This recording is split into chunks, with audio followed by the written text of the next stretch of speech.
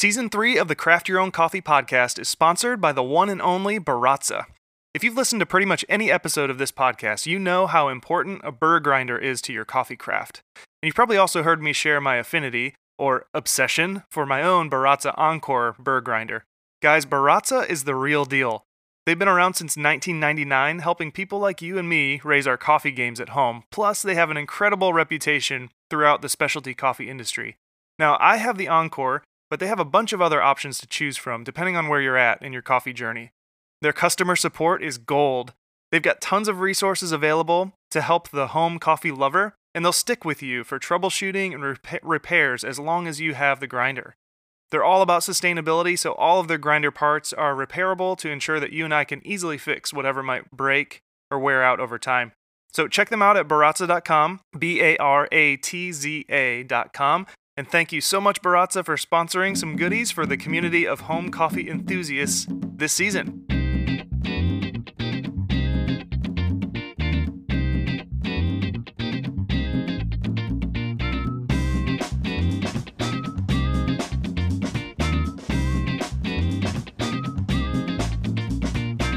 Hey, coffee people, Joel here.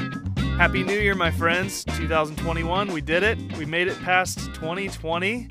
I know it was a doozy. I won't go there, won't belabor it, but just know I'm with you guys in the excitement, the anticipation for 2021.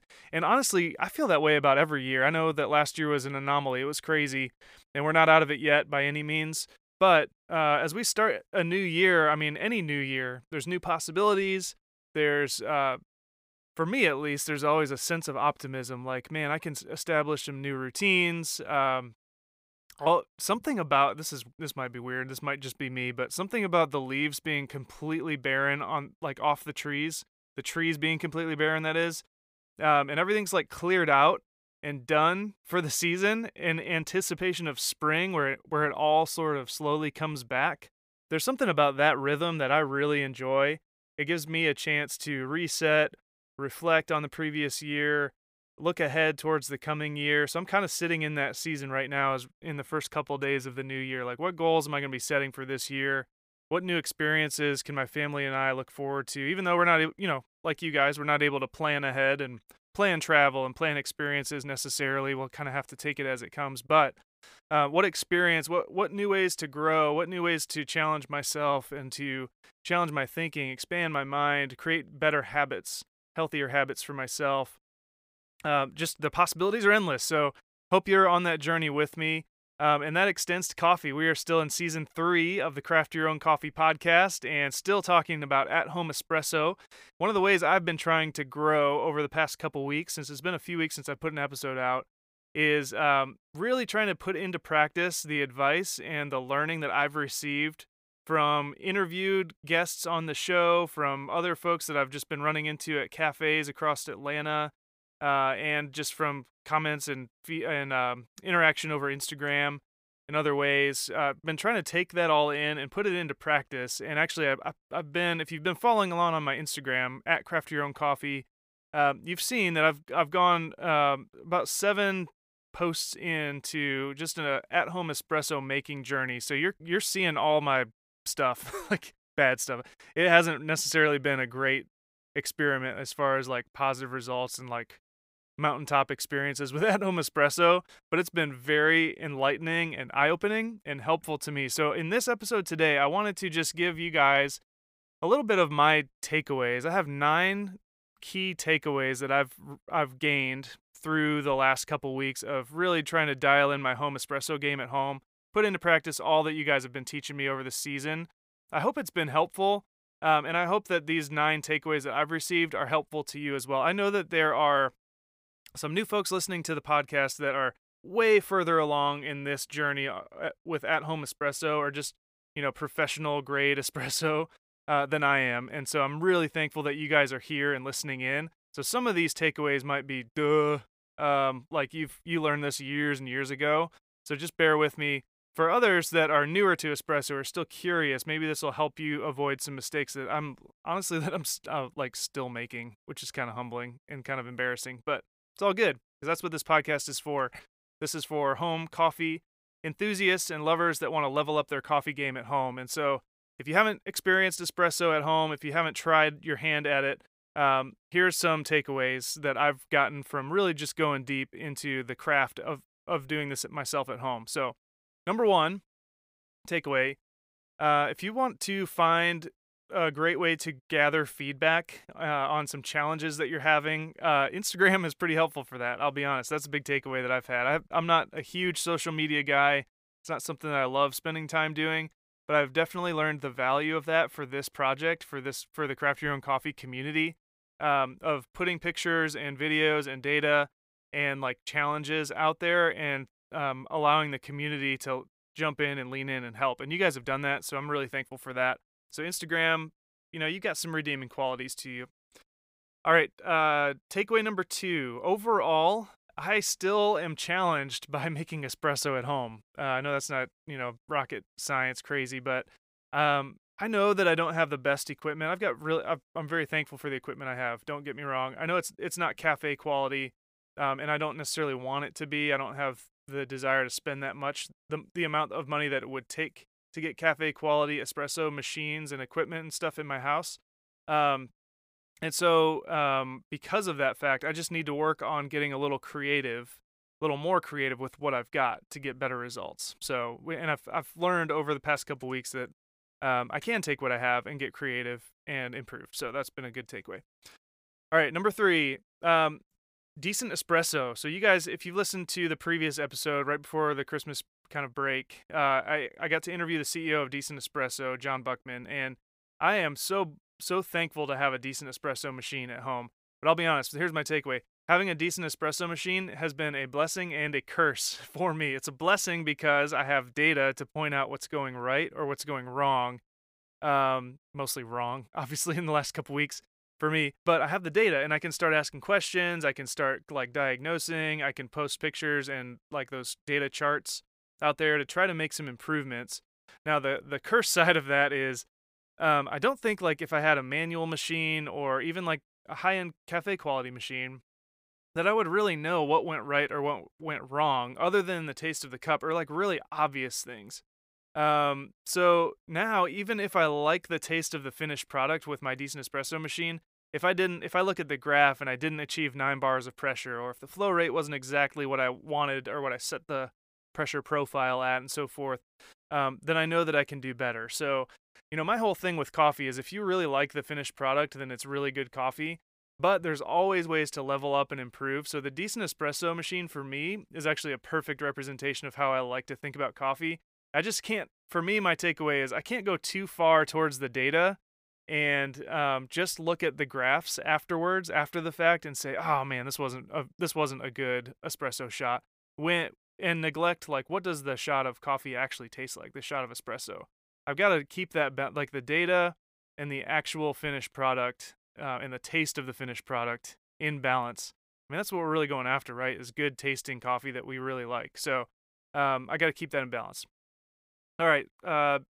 Takeaway number 4 from my at-home espresso journey and experimentation over the last couple weeks is, even with somewhat poor espresso pulls from a data standpoint, I still had several shots that I really liked. And that kind of goes back to what I was just saying, where the finished product taste is paramount. Like, that's what matters most, right? And everyone has a little bit slightly different tastes. They like sort of different. I have my sister-in-law, Whitney, really, really likes, I'm going to the drip coffee side, but she really likes dark coffee, almost like sludge coffee.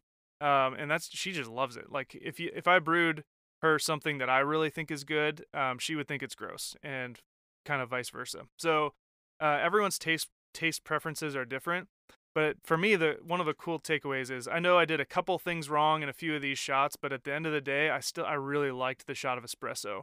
I liked how, as it cooled off every 30 seconds or so, I could taste new flavors, and it kind of brightened up a little bit in the cup. So even making mistakes, you can still make something that tastes really good, which was encouraging for me. All right, takeaway number 5. This is a big one.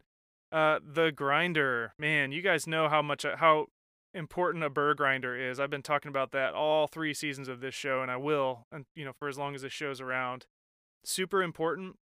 But unfortunately, I learned that the grinder that I have, and I love Baratza, but the Encore is not going to be not gonna really do the trick for the best results that I'm looking for with espresso. And I heard that from at Yoka Valley, at Jazzy Jazzaroo, at Psycho Misfit, at Larry Perez 57, at James Stacy, at Taylor White 4123, and probably some others. All of you guys commented about this after looking at the pictures I was posting of the actual grinds themselves in the portafilter before and after tamping.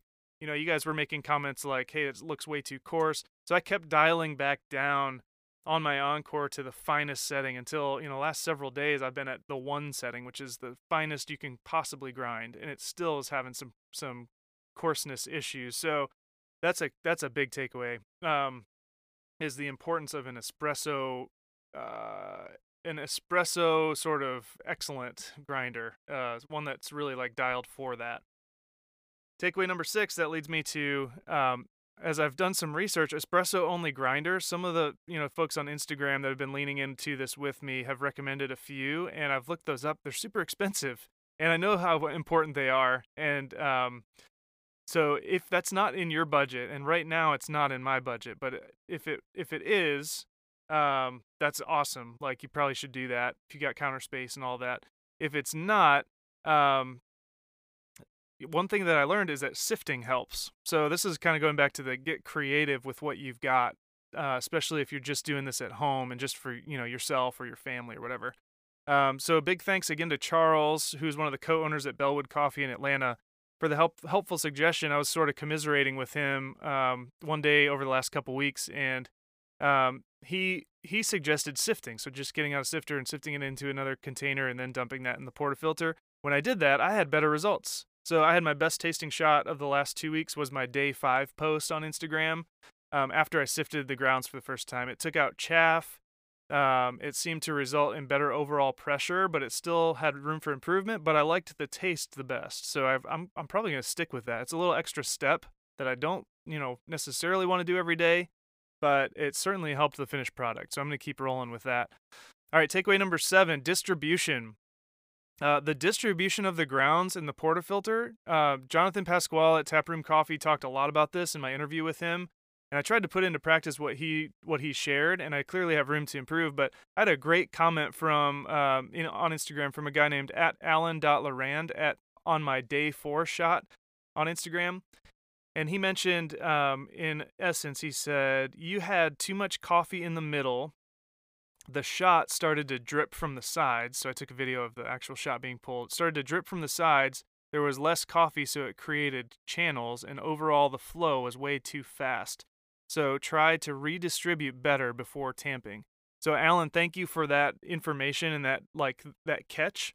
And that was really helpful, and it was kind of confirming the fact that I think I'm going to be looking for a distribution tool of some sort. Jonathan talked about that might be more like form than function, but I may try that because that's not too expensive, and that's something that could help me level up a little bit better and improve my distribution techniques. But that seems to be really important because I'm still having this dreaded channeling problem, and that could be part of it, is just not getting it to the edges. Also, on that same vein, at I am Ryan Haddix also asked me to check why there seemed to be a gap along the edges of some of the coffee pucks after tamping. If you look back through some of those pictures on Instagram at Craft Your Own Coffee, you'll see what he means. It was a good question. As I looked back through those pictures myself, I did see it happening almost every day, where there's kind of like, it almost looked like a gap on the edges. I didn't really realize that until he pointed it out. So again, I think my next purchase will be a distribution tool to try to help see if that can get all the coffee all the way out to the edges. I'm also going to attempt to twist. So when you tamp down, obviously you put 30 to 40 pounds of pressure straight down with a tamper onto the bed of coffee. But I've been pulling it straight up. As I've done a little more research after Ryan's comment, I think you're supposed to do kind of a quarter turn twist on the way out. And so I'm going to start working on that and seeing if that sort of keeps coffee all the way to the edges. All right, a couple more takeaways, guys, and then I'm done for the day. Crema, takeaway number 8 is around crema. So what I've learned is, obviously, it's important to see crema on top of your espresso. I think probably most of us knew that. That's a hallmark of espresso, and that's, part of the process of pressure is it creates crema.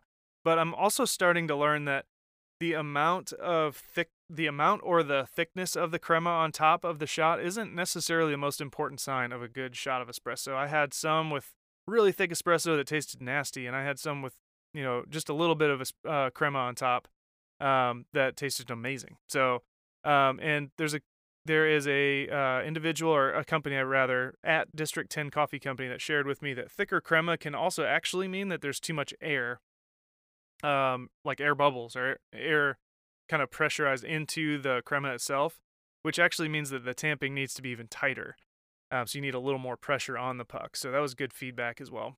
So crema, super important, but not necessarily the telltale sign of how it's going to taste, at least in my experience. All right, and then finally, my ninth takeaway to this sort of last 2-week experiment is it's pretty humbling to fail over and over again and then put that failure out in a public place and ask for help. So that was kind of good for me just to do as a human being, is to do that. There were a few times where I was like, man, I just want to put something out there that actually works and shows people that I can do this, and I've improved. And I considered a few times sort of just like deleting the video that I took or some of the pictures and starting over and putting a better result out. But I was like, no, I'm just gonna do it, put it out there, and it's humbling to do that for sure. Especially that my day 6 post, when I got spit at by my own machine, like literally hit the camera, my camera phone, and hit me on the shirt as well. And so, I'd much rather be good at this and put the good stuff out there, but that's not real life, and I'm on a journey to get better, and you guys have helped me do that so far, which is I'm really thankful for. I hope that this helps someone else as well, even if it just helps one person that's struggling with the same things that I am, to try to improve their craft at home espresso. Maybe you gathered a couple things from this, and let me know if you did. So feel free to reach out to me at a number of different areas. You can send me a direct message. I'm responsive on that on Instagram at craftyourowncoffee, which is all one word. You can send me an email at craftyourowncoffee@gmail.com. Or you can send in an audio message, which only a few have taken me up on this so far. I think that maybe there's some software issues, because I tried it for somebody else for another podcast, and it wasn't super easy for me to figure out too. But if you want to get adventurous, and send in a 60-second or less voice message, you can find that in the show notes. It's through Anchor, the company that hosts this podcast. They're the podcast host. Great company. And there's a link to sending in a voice message. I think you have to download the app, the Anchor app.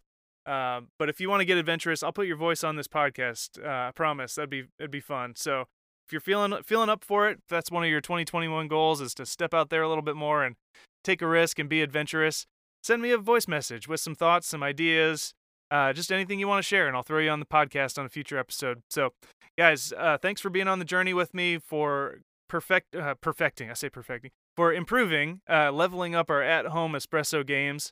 I don't know that anyone can perfect espresso, honestly. Maybe there's some baristas out there that would laugh at that and be like, man, it's not as hard as you think it is. We've perfected it a long time ago. If you are, you got to let me know your secrets, man or lady.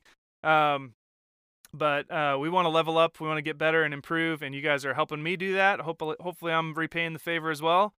Have a great week, my friends. Enjoy this first start to the new year.